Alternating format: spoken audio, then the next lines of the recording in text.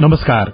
Novel corona virus अर्थात कोविड-19 लगायतका विभिन्न विपदबाट परेको प्रभाव र पुनरोत्थानका बारेमा फरक फरक कोणबाट छलफल हुने कार्यक्रम जीवन रक्षामा तपाईंलाई हार्दिक स्वागत छ। म लील प्रकाश चन्द। कोरोना लगायत विपदले पारेको प्रभाव र जोखिम न्यूनीकरणका उपायका बारेमा हामी विभिन्न सामग्री यो कार्यक्रममा प्रस्तुत गर्छौं। यूएनडीपी संघको सहकार्यमा सामुदायिक रेडियो प्रसारक संघ अकोराबद्वारा संचालित सीआईएन को प्रस्तुति यो कार्यक्रम जीवन रक्षा। कार्यक्रम जीवन रक्षा सीआईएन मार्फत मुलुकभरका सामुदायिक रेडियो, वेबसाइट CINखबर.com, फेसबुक पेज सीआईएन खबर, सीआईएन साझा खबर, मोबाइल एप सीआईएनबाट पनि तपाई सुनिरहनु भएको छ। आजको कार्यक्रम जीवन रक्षामा हामी कोरोना, बाढ़ी, पहिरोको विपदमा परेका नागरिक र उनीहरूका लागि सरकारले गरेका व्यवस्थाको बारेमा छलफल गर्दैछौं। हामी शुरूमा गृहमन्त्री बालकृष्ण खाँडसँग कुराकानी गर्छौं भने त्यसपछि गृह मन्त्रालय मार्फतको राष्ट्रिय विपद जोखिम न्यूनीकरण तथा व्यवस्थापन प्राधिकरणका कार्यकारी प्रमुख अनिल पोखरेलसँगको कुराकानी पनि सुन्नुहुनेछ। विपद व्यवस्थापन प्राधिकरणका अनुसार 2078 वैशाख 1 देखि असोज 30 गतेसम्म देशभरमा पहिरो, बाढ़ी, वर्षा, चट्याङ, सर्पदंश, आगलागी, डढेलो, हावाहुरी, जनावर आक्रमण, महामारी गरी जम्मा 1922 वटा घटना घट्दा 256 जनाको मृत्यु भएको छ भने 41 जना बेपत्ता भएका छन्। 1234 जना घाइते भएका छन् भने प्रभावित हुने परिवारको संख्या 3171 रहेको छ। सबभन्दा धेरै बाढ़ी र पहिरोका घटनाहरू घटे र त्यसबाट पनि धेरै नागरिकको मृत्यु भएको छ। यस्तो अवस्थामा विपद व्यवस्थापनको लागि सरकारले के गरिरहेको छ? हामी शुरूमा गृहमन्त्री बालकृष्ण खाँडसँग कुराकानी गर्दैछौं। अब भारी वर्षाको कारणले अब धेरै ठूला पहिरोहरू र बाढ़ीहरू आइरहेका छन्। त्यसमा हामीले गर्ने भनेको तत्काल चाहिँ नि आइहाल्यो भने पहिला उद्धार गर्ने हो र राहत पुर्याउने हो। र कतिलाई हामीले बसोबासको व्यवस्था गर्नुपर्ने हुन्छ र पुनर्वासको पनि व्यवस्था गर्नुपर्ने हुन्छ। सड़क छ या खानेपानी छ या भवनहरूको चाहिँ पनि नोक्सान भएको हुन्छ। नेपाल सरकारको तत्सम्बन्धी निकायहरूले, विभागहरूले नै त्यसलाई पुनर्निर्माण गर्ने नै अहिलेसम्मको हाम्रो चाहिँ प्रावधान हो।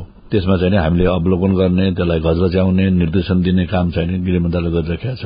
र खास गरेर घटना घट्नुभन्दा अगाडि चाहिँ नि अब जानकारी दिने, यस्तो चाहिँ नि भारी वर्षा हुन सक्छ, बाढ़ी पहिरो आउन सक्छ या अब नदी किनारमा चाहिँ बसेका बासिन्दाहरूलाई त्यसले गम्भीर प्रभाव पार्न सक्छ भनेर चाहिँ सूचित गर्ने। त्यतापट्टि स्थानीय सुरक्षा निकायहरूले र अब गृह प्रशासनले काम गरिरहेका हुन्छ र घटना घटिसकेपछि त्यहाँ चाहिँ तत्काल पुगेर चाहिँ नि जनताको जीवन रक्षाको लागि कोशिश गर्ने र उद्धार र राहत पुर्याउने र उहाँहरूको बसोबास र खानपानको व्यवस्था गराउने, स्वास्थ्य उपचारको व्यवस्था गराउने हो। प्राकृतिक विपदको बेलामा या चाहिँ बाढ़ी पहिरोको बेलामा या अन्य विपदको बेलामा पनि एउटा तत्काल गर्नुपर्ने सट्टम हुन्छ र घटनाबाट चाहिँ उब्रिसकेपछि अनि बाँकी चाहिँ जीवनलाई पनि सामान्य र सहजीकरण गराउने अनि भत्किएका चाहिँ संरचनाहरूलाई पुनर्निर्माण गर्ने। यस्ता घटनाहरू हुन थाल्यो भने त्यसलाई कसरी रोक्ने? अहिले चाहिँ नि हाम्रो नेपाल सरकारको जुन प्राधिकरण छ, प्राधिकरणले चाहिँ नि विज्ञहरूको टोली मार्फत चाहिँ चाहे अब गोर्खामा होस्, चाहे मनाङ या चाहे दार्चुला, चाहे सिन्धुपाल्चोक लगायत जहाँ ठूल्ठूला प्राकृतिक विपदहरू भएका छन्, घटना घटेका छन्, के कारणले भयो, अब अहिलेको चाहिँ नि हेलम्बु, मेलम्ची लगायतको भूभागमा जुन खालका चाहिँ नि घटनाहरू घटे, त्यहाँ बाढ़ी मात्रै होइन, पानी मात्रै होइन, पानीसँग चाहिँ लेदो पनि आयो, पहाड़ै चाहिँ भस्केर आउन थाल्यो। अब त्यो के कारणले भएको छ र त्यसलाई कसरी चाहिँ त्यसलाई अब समाधान गर्ने र त्यो खालको ठूला विपदहरू नआउनको लागि चाहिँ हामीले के गर्न सकिन्छ त्यतापट्टि अध्ययन अन्वेषण गरेरै चाहिँ पनि हामीले त्यसलाई अगाडि बढ्नुपर्छ। त्यसका लागि पनि हामी प्रयत्नशील छौं। म दिनको 2 चोटि आउँछु, बिहान बेलुका। त्यही घरसँग रुड्नलाई तै पनि घरले नसरापोस्, त्यो धरतीले नसरापोस्। संघीय सरकारले, प्रदेश सरकारले केही गरौं भने सक्छन्। ठाउँ ठाउँबाट सहयोग आएको छ तर सरकारले गर्न चाहेनन्। हेर्न आँखा पुगेको छैन। अब चाहिँ आँखा पुग्यो भने हामीले रगत मासु भिजाको घरमा बस्न पाइन्छ कि भन्ने चक्का मात्रै सामुनामा टेक्छ। खेत लायो त्यत्रो धान आएको ठाउँ लायो भनेर मन आउँछ। सबभन्दा मन आइरहन्छ। त्यही मात्रै सुतेको जस्तो लाग्छ। ट्रेनमा सुते पनि त्यही चराउने घरमै सुतेको जस्तो लागिरहन्छ नि। अब सरकारबाट पाउनु भन्नु नै यही घर बनाइदिन्छु भन्ने यति मात्रै हो। आश्वासन मात्रै, अरू केही पाएको छैन। बरु कोही कोहीले रात ल्याइदिए, हामीले लयौं, चामल लयौं, 1-2 बरा लयौं, खायौं। अर्थात केही पाएको सरकारबाट केही पाएको छैन। सोचेकै थिएन यस्तो भयो। गोडाहरू सबै घर केही छैन, सबैको सँगै रोपेको खेतहरू सबैको धान पाएको छैन। आफ्नो त बगाएर हेर्ने बस्ने त्यति हो। हामीलाई गभर्मेन्टसँग केही पनि ऊ छैन। हामीलाई कि त सब्सिडी लोन कि त केही चाहिँ अब हामीलाई सब्सिडी नै दिएर पनि उहाँहरूले फेरि हाम्रो व्यवसायलाई चाहिँ पुनर्स्थापनाको लागि सहयोग गर्न सक्नुहुन्छ भन्ने नै हो। मेलम्ची बाढी प्रभावितको यो कुरा सुनेपछि के भन्नुहुन्छ? होइन, नेपालको पहाड़ी भूभाग एकदमै कमजोर छ। यो नयाँ पहाड़ पनि हो र बाहिरबाट हेर्दाखेरि सामान्य सहज र बलियो देखिन्छ, तर भित्रबाट यसको चाहिँ नि भौगोलिक जुन अवस्था छ, पहाड़ र ढुङ्गा खिने प्रक्रिया भित्र त्यो बायोलोजिकल पनि हुन्छ, केमिकल पनि हुन्छ, त्यो चाहिँ नि खण्डित पनि भइरहेको हुन्छ। त्यो बाहिरबाट सहजै चाहिँ नि हामीले नाङ्गो आँखाले देख्न सक्दैनौं। त्यसले गर्दाखेरि सोध्दै नसोचेका चाहिँ नि ठूल्ठूला पहिरोहरू पनि आउन सक्छन्। त्यस्तै आइरहेको छ। अब त्यहाँ सबभन्दा पहिला त हामीले उद्धारै गर्ने हो हैन, र त्यहाँबाट मान्छेलाई ल्याइसकेपछि प्रारम्भिक चरणमा चाहिँ नि अब 10,000 रुपियाँ हामी दिन्छौं। त्यसपछि हामीले 50,000 रुपियाँ उनीहरूलाई चाहिँ नि त्यहाँ आवासको अस्थायी चाहिँ व्यवस्था गर्नलाई दिन्छौं।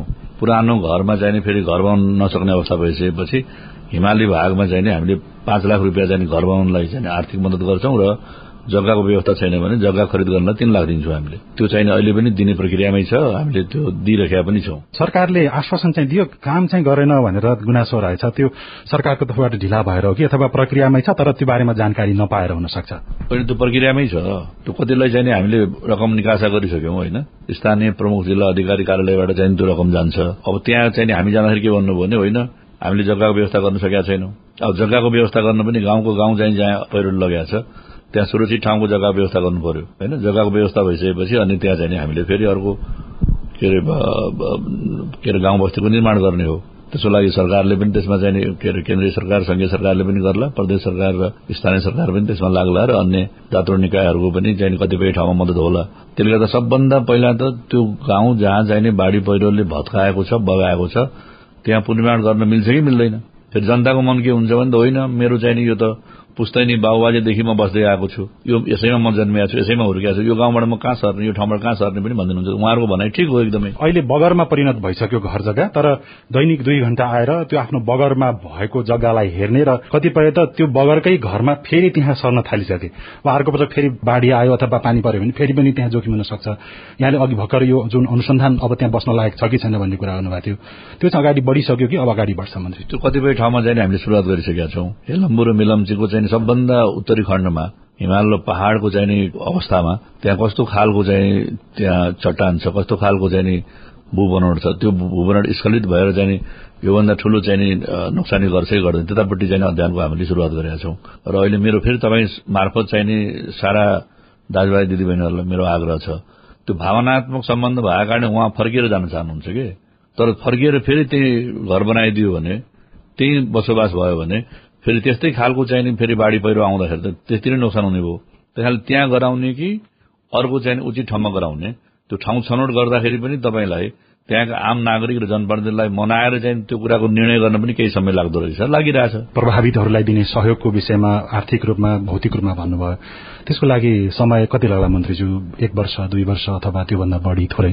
त्यो 1-2 वर्ष लाग्दैन, त तुरुन्तै हुन्छ। त्यो प्रक्रिया सुरु भइसकेको छ, त्यो अगाडि बढिरहेको छ, उहाँहरूले पाउनुहुन्छ। बाढी प्रभावित, विपद प्रभावितको पहिलेको सरकारले त्यहाँ गएर विभिन्न आश्वासन दियो, अहिले सरकार परिवर्तन भयो, ती आश्वासनहरू त त्यतिखेरको सरकारले दियो, अब हामीले त्यसलाई कार्यान्वयनमा ल्याउन सक्दैनौं भन्ने हो कि अथवा के सोच्दै हुनुहुन्छ? होइन, सरकार त एउटा निरन्तरता हो नि हैन। सरकारमा हिजो को थियो भन्ने भन्दा पनि सरकार निरन्तरता हो। त्यसैले राज्यको दायित्व या सरकारको दायित्व आम नागरिकलाई सुरक्षित जीवनयापन गर्न दिने हो, सहज जीवनयापन ल्याउने हो। त्यसकारणले अहिले हामीले जुन खालको कार्यविधि बनाएका छौं, हिमाली भूभागमा चाहिँ नि 5 लाख हामी दिन्छौं हैन, त्यसै पहाड़ी भूभागमा पनि हामीले पैसा दिन्छौं, त्यसपछि तराईमा पनि दिन्छौं। जुन खालको मापदण्ड छ त्यो मापदण्ड अनुसारै चाहिँ हामीले पैसा दिन्छौं। मुख्य गरी कोरोनाको महामारीको जोखिम भइराखेको बेलामा यो किन नाका खोलेको भनेर प्रश्नहरू छन्, त्यसमा तपाईँ के भन्न चाहनुहुन्छ? होइन, कोरोना चाहिँ नि केही घट्या पनि छ हैन, व्यवस्थित पनि भएको छ र नियन्त्रण भएको छ र पछिल्लो पटक चाहिँ नि धेरै ठूलो जनसंख्यालाई हामीले भ्याक्सिन र डबल भ्याक्सिन पनि हामीले लगाइसकेका छौं र तेस्रो लहरलाई अहिलेसम्म चाहिँ नि नियन्त्रण गर्ने र रोकथाम गर्ने क्रममै अब सरकार पनि लागेको छ र आम नागरिक पनि त्यो खालको सचेतना हामीले जगाइरहेका छौं। कोरोनाको चाहिँ प्रोटोकल मेन्टेन पनि हामीले गरिरहेकै छौं भने अर्कोतिर विदेशमा रहेका नेपालीहरू आफ्नो मुलुक आउन चाहनुहुन्छ त्यस्तै यो बीचमा चाहिने आर्थिक गतिविधि पनि एकदमै न्यून भएर गएको छ।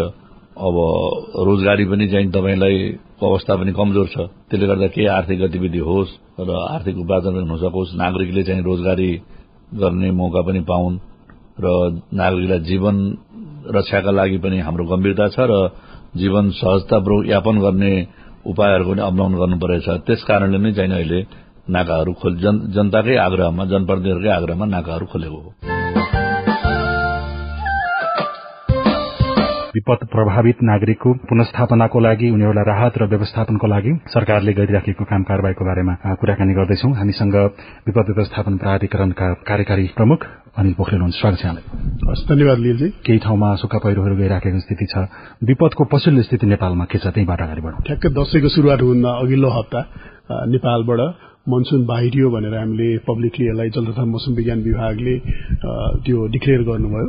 त्यो सँगसँगै बाढ़ी पहिरोका घटनाहरू चाहिँ अब निश्चय पनि केही छिटपुट घटना बाहेक, जस्तो कि अब यो 3 दिन पानी पर्ने त्यसले निम्ति आउने केही सानातिना बाढ़ीहरू बाहेक अब बाढ़ी पहिरोको यसको मौसम चाहिँ यसको सिद्धियो। अब यो भनेर हामीहरूले अब बाढ़ी पहिरो मात्र होइन, विपद प्राधिकरणले सबै खालका विपदहरूको ओभरअल संयोजन गर्नुपर्ने भएको हुनाले अब तत्काल हामीलाई अरू आगलागी, डढेलो लगायत जो चट्याङहरू लगायत हावा हुण्डरीको मौसमहरू आउँछ त्यसको लागि तत्काल तयारीहरू शुरू गर्नुपर्ने। त्यो सँगसँगै हामीहरूको यो वर्षमा जुन घटेका बाढ़ी पहिरोबाट जुन क्षति भएका घरहरूदेखि लिएर अरू संरचनाहरू पुनर्निर्माण गर्नुपर्ने काममा त्यसमा लागिरहेका छौं। पुनर्स्थापनाको विषय भएन भनेर सिन्धुपाल्चोकबाट, मनाङ मुस्ताङ लगायतका विभिन्न जिल्लाबाट नागरिकहरूको गुनासो अलि धेरै आइराखेको छ। त्यो क्षेत्रमा के कति प्रगति भइरहेको छ? हाम्रो विगतको लामो अनुभव भनेको राहत र उद्धार मात्र थियो। प्राधिकरणको स्थापना भइसके पछाडि यस्तो जुन निजी आवासहरू क्षति भइसके पछाडि तत्काल उहाँहरूको निडहरू हुन्छ, त्यसको लागि निजी आवास बनाउनको लागि राज्यले पहिलो पटक यसको विगतको कार्यकारी समिति मान्य गृहमन्त्रीजीको अध्यक्षतामा बसेको बैठकले पोहोर सालको जुन घटनाहरू घट्यो त्यस पश्चात नै हामीले यसरी निजी घरहरूलाई पनि हामीहरूले सम्बोधन गर्न जरुरी छ भनेर यो अनुदानको राष्ट्रव्यापी प्रणाली एउटा स्थापना गर्यौं हैन। यो कार्यविधि अनुसार सञ्चालित हुन्छ र तीनै तहका सरकारहरूले को संयुक्त लगानीमा र उहाँहरू मुख्य गरी स्थानीय पालिकाको नेतृत्वमा निजी आवास पुनर्निर्माण गर्ने कार्यक्रमहरू शुरू भएको छ।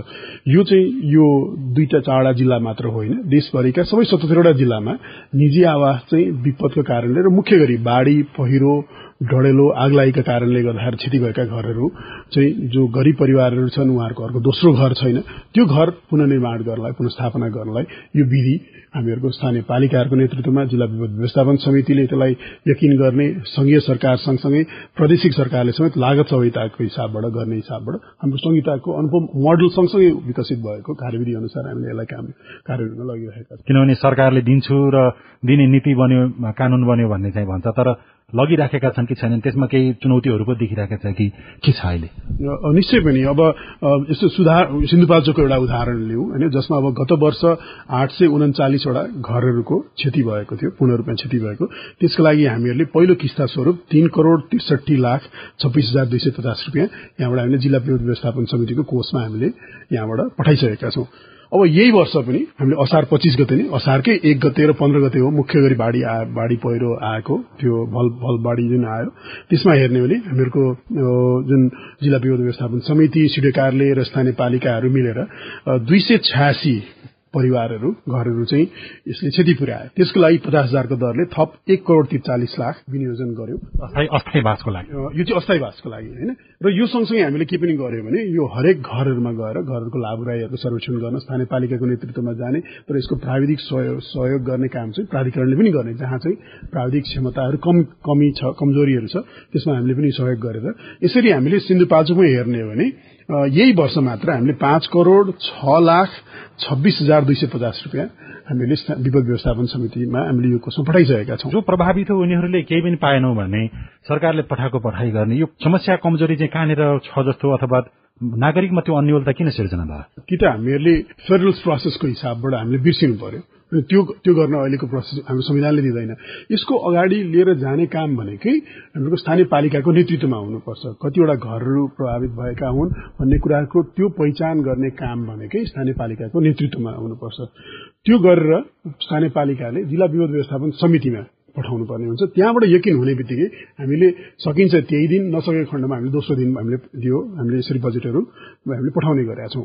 हामीहरूको ऐनले नै व्यवस्था गरेको प्रणाली अनुसार हामीले यो गर्नुपर्नेहरू हुनसक्छ। अब कतिपय स्थानमा मुख्य गरी यो वर्षको बाढी पहिरोमा हेर्ने हो भने राहत उद्धारमा पनि स्थानीय पालिकाहरू उहाँहरू पनि लागिरहनु भएको छ होइन। त्यस कारणले गर्दाखेरि जनशक्ति पनि कम छ, तालिमप्राप्त जनशक्ति पनि कम छ। त्यस कारणले गर्दाखेरि केही अवस्थामा ढिलोहरू हुन गएको पक्कै पनि छ। तर यो चिजको सुरुवात र यसलाई कार्यान्वयन गर्ने काम भनेकै स्थानीय पालिकाको नेतृत्वमा हामीले यो संहिताको प्रोसेसबाट हेर्ने हो भने त्यसरी हामीले गरेका छौँ। यसलाई लिएर आएर हामीले जिल्ला विपद व्यवस्थापन समितिबाट यसलाई यकिन गराउने काम गर्ने बित्तिकै हामीहरूको यो यसरी पैसाहरू हामीले यहाँबाट तुरुन्तै तत्काल निकासाहरू गर्छौँ। पैसाको यहाँबाट पैसा कमी कमजोरी भएर अथवा बजेट यसलाई विनियोजन नभएर यो काम हामीहरूकोबाट रोकिएको छैन। कतै कुनै अवस्थामा ढिलोहरू भएको ठाउँहरू चाहिँ मुख्य गरी कि त नगरपालिकाहरूबाट गाउँपालिकाहरूबाट त्यो चिज सर्वेक्षणहरू गर्ने, लाभराईहरू कायम हुने, त्यसमा केही ढिलोहरू भएको हुन सक्छ। त्यसको लागि पनि हामीहरूले जस्तो आजै पनि हामीले दार्चुलाको लागि दुहु गाउँपालिकाको लागि हामीहरूले त्यहाँको लागि हामीले सर्वेक्षण गर्नको लागि हामी दशैं अगाडि नै हामीले सर्वेक्षणहरू गर्नको लागि हामीले तालिमहरू व्यवस्थापनहरू गर्यौं। अब तत्कालै आजै बिहान पनि गाउँपालिका अध्यक्षज्यूसँग कुरा भयो।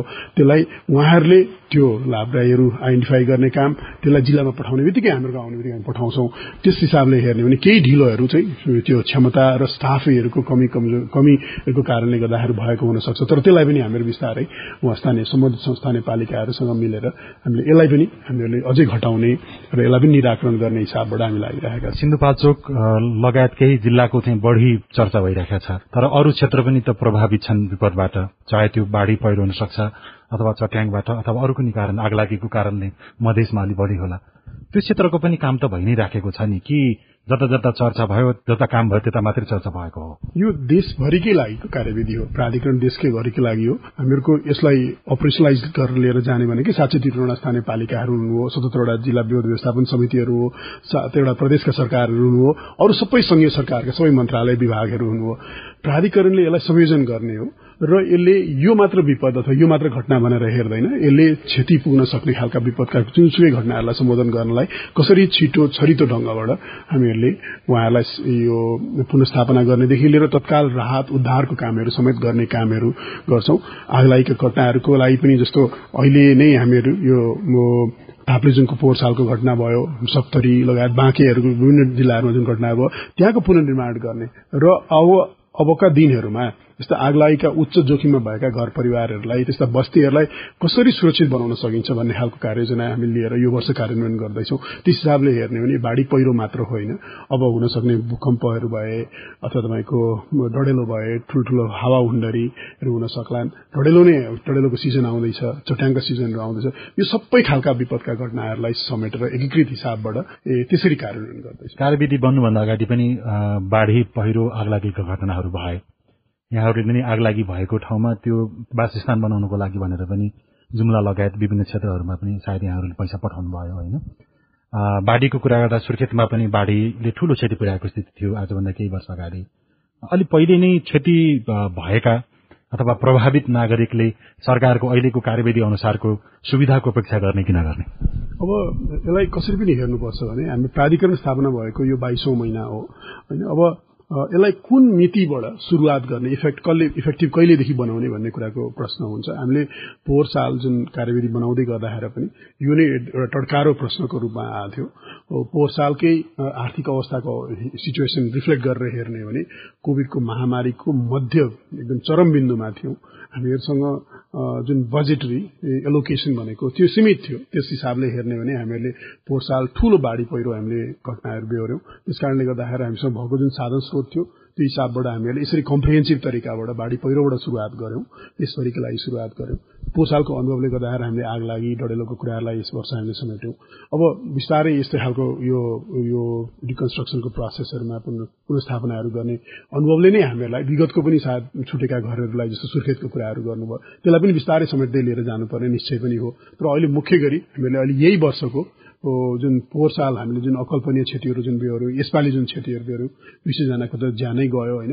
देशभरि नै छ। फेरि हामीहरूको सुरुवातदेखि नै एकदम बर्खाको सुरुवातको दिनदेखि नै हामीहरूको सिन्धुपाल्चोक, गोर्खा, मनाङ, बाजुरादेखि लिएर सबै जिल्लाहरू थुप्रै जस्तो हिमाली जिल्लाहरू समेत प्रभावित भए। त्यस हिसाबले यो जुन कल्पनाभन्दा बाहिरको कतिपय स्थानमा मुख्य गरी जलवायु परिवर्तनले गर्दाखेरि यस्ता उथलपुथल हामीले थुप्रैहरू बेहोर्न पनि थालिसकेका छौं।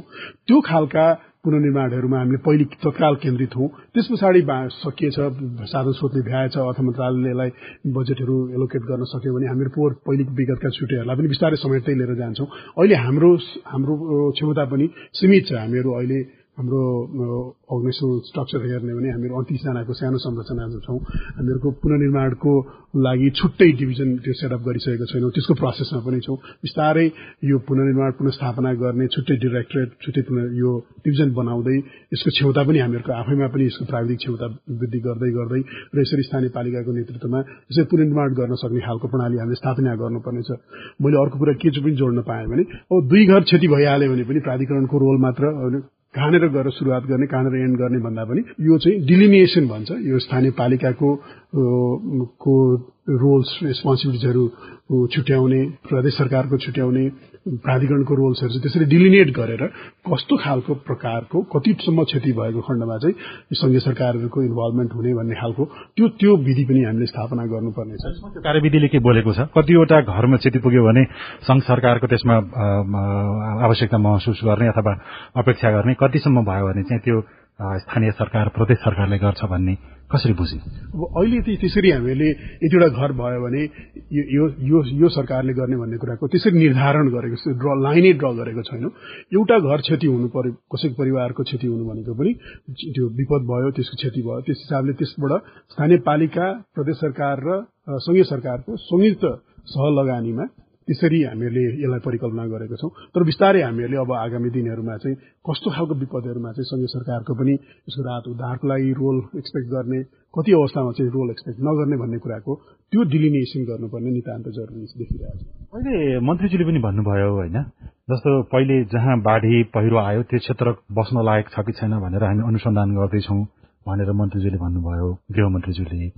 तर जस्तो सिन्धुपाल्चोकै कुरा गर्ने हो भने सिन्धुपाल्चोको जुन क्षेत्रका नागरिकहरू बाढी प्रभावित थिए त्यो क्षेत्रका नागरिक फेरि अब त्यो बगरलाई फेरि कोट्याएर कसरी हुन्छ समिति बनाएर उहाँहरूले काम गर्दै हुनुहुन्छ र त्यो पुरानो आफ्नो घरमा आफ्नो आँगनमा फर्किन थालेका छन् नागरिक हैन।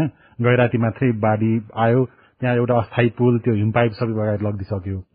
अब सरकारले चाहिँ यो बस्न लायक अथवा नलायक भनेर यसको कहिले जानकारी दिने ताकि नागरिकहरू त्यसबाट जोगी हुन्? फेरि आएर फेरि बगरमा बसिदियो, अर्को पटक फेरि बाढी आउँछ, फेरि उठाइदिन्छ, सरकारले फेरि त्यसमा लगानी गर्नुपर्छ, फेरि उद्धार गर्नुपर्छ, व्यवस्थापन गर्नुपर्छ। यसमा अलिकति केही अन्योलता हो। सिन्धुपाल्चोकको जुन मेलाम्ची हिलम्बुमा जुन घटेको छ त्यो चाहिँ अंग्रेजीमा आउटलायर भन्छ। यो हामीले परिकल्पनाको भन्दा निकै बाहिरको चीज भयो। हामीले यो गएको 1-1.5 वर्षको आधुनिक इतिहासमा हामीले यस्तो खालको बेहोरेकै थिएनौं। त्यसकारणले गर्दाखेरि हामीहरूले यो घटना घटेकै दिनबाट यसको विस्तृत अध्ययनहरूको कामहरू चाहिँ सुरुवात गरिसकेका छौं। तर हामीले यकिनका साथ यहीँनिरबाट हामीले किताकाट गर्नुपर्ने यो चाहिँ सुरक्षित र असुरक्षित भन्न सक्ने अवस्थामा हामी त्यहाँ पुगिसकेका छैनौं। तर त्यति भन्दैमा हामीले त्यो अध्ययन गर्ने काम, त्यो मुख्य गरी जोखिमको जुन आकलन गर्ने काम चाहिँ सुरुवात भइसकेको छ। हामीले माथि अघि मन्त्रीज्यूले जुन अघि अपडेटको जुन शेयर गर्नुभयो, माथि जुन भेमाथाङमा भएको त्यसको अनुमान लगाउने, त्यसको त्यो नाप्ने कति छ माथिको ज्ञान भन्ने कुराहरू भयो। तर त्यसले अबका आगामी दिनहरूमा आउन सक्ने, त्यसले निम्त्याउन सक्ने जोखिमहरूको चाहिँ त्यो मोडलिङ, त्यसको रिस्क एसेसमेन्टको काम चाहिँ बल्ल सुरुवात भएको छ। त्यसको भूपूर्वको स्याटेलाइटहरूको इमेजरीहरूको मार्फत लगायत अन्य विभिन्न यसका लागि यसका विज्ञहरू, अन्तर्राष्ट्रिय राष्ट्रिय विज्ञहरू, अध्ययन अनुसन्धान गर्ने विश्वविद्यालयहरूसँग जोइन्टली मिलेर हामीले यसमा कामहरू सुरु गरिसकेका छौं। यसलाई हामीले छुट्टै तरिकाले हामीले हेरौं। तर यो भन्दैमा हामीले जस्तो 12 विषयमा पोहोर सालको घटनाहरू भयो, सिन्धुपाल्चोकका थुप्रै स्थानहरूमा भए हैन, त्यस्ता खालका नुवाकोट लगायत यो स्थानहरूमा त्यहाँ चाहिँ जोखिम चाहिँ अब छ कि छैन त, अब त्यहाँ घरहरू बनाउन उपयुक्त छ कि छैन भन्ने कुराको थुप्रै बस्तीहरूमा, थुप्रै घरहरूको लागि हामीले त्यो किताबहरूमा चाहिँ गएर जोखिम आकलन गर्नलाई मद्दत गरिदिने र जोखिमको हिसाबबाट त्यो सुरक्षित छ भने त्यहाँ घरहरू बनाउनको लागि हामीले यो प्रक्रिया अगाडि बढाउने कामहरू चाहिँ सुरुवात भइसकेको छ हैन। मेलाम्ची हेलाम्बुको केसमा चाहिँ हामीलाई अलिकति केही समय लाग्छ। त्यसको लागि विश्व बैंक, एसियाली विकास बैंक लगायत उहाँहरूको सहयोग, प्राविधिक र आर्थिक सहयोगहरू पनि छ र निकै परिकल्पना भन्दा बाहिरको चीज भएको हुनाले हामीले यसलाई अहिले तत्कालै हामीले अहिले यसलाई अगाडि बढाइसकेका छौं। तर यसको निचोड आइसके पछाडि चाहिँ हामीहरूले स्थानीय पालिकाको नेतृत्वमा अब त्यहाँ बसेको खण्डमा कसरी बस्ने, कस्तो खालको घर बनाउनु पर्ने, कहाँ चाहिँ बस्नै हुँदैन, रेड जोनै भनेर पनि आइडेन्टिफाई गर्नुपर्नेहरू हुन्छ। विगतका हाम्रो आफ्नो नेपालको आफ्नो अनुभवहरू पनि छ। त्यो सबैलाई लिएर हामीले कसरी स्थानीय पालिकाको नेतृत्वमा यसलाई risk sensitive land use planning भन्ने विधि प्रयोग गरेर हामीहरूले त्यस्तो असुरक्षित ठाउँमा घरहरू बस्न नदिने, खेतीपातीसम्म गर्न बनाउन मिल्यो होइन। त्यहाँ अरू हाम्रो रुख बोटहरू बोट बिरुवाहरू रोपेर त्यसको उब्जनीहरू लिन मिल्यो। तर मानवीय जमिन चाहिँ क्षति हुन दिनु भएन। हाम्रा बनाउने संरचनाहरू मुख्य गरी पुल पुलेसाहरू सड़कहरू त्यो चाहिँ क्षति नहुने हिसाबबाट हामीले त्यसै डिजाइन गर्ने त्यो विधिमा हामी लागिरहेका छौँ। कोरोना लगायत विपदले पारेको प्रभाव र जोखिम न्यूनीकरणका उपायका बारेमा गृहमन्त्री बालकृष्ण खान र राष्ट्रिय विपद जोखिम न्यूनीकरण तथा व्यवस्थापन प्राधिकरणका कार्यकारी प्रमुख अनिल पोखरेलसँगको कुराकानीसँगै आजलाई कार्यक्रम जीवन रक्षाको समय सकिएको छ। आजको कार्यक्रम सुनिसकेपछि तपाईको मनमा उठेका प्रश्न र कुनै विचार भए हामीलाई पठाउन वा लेख्न सक्नुहुनेछ। यसका लागि हाम्रो इमेल ठेगाना हो saajhaKhabar@gmail.com। आईबीआर नम्बर 015260 मा फोन गरेर पनि दिइएको निर्देशन अनुसार आफ्नो विचार रेकर्ड गर्न सक्नुहुनेछ। प्राविधिक साथी सुरेन्द्र सिंहलाई धेरै धन्यवाद दिँदै रेडियो कार्यक्रम जीवन रक्षाको आजको अंकबाट हामी सबै विदा हुन्छौं। नमस्कार।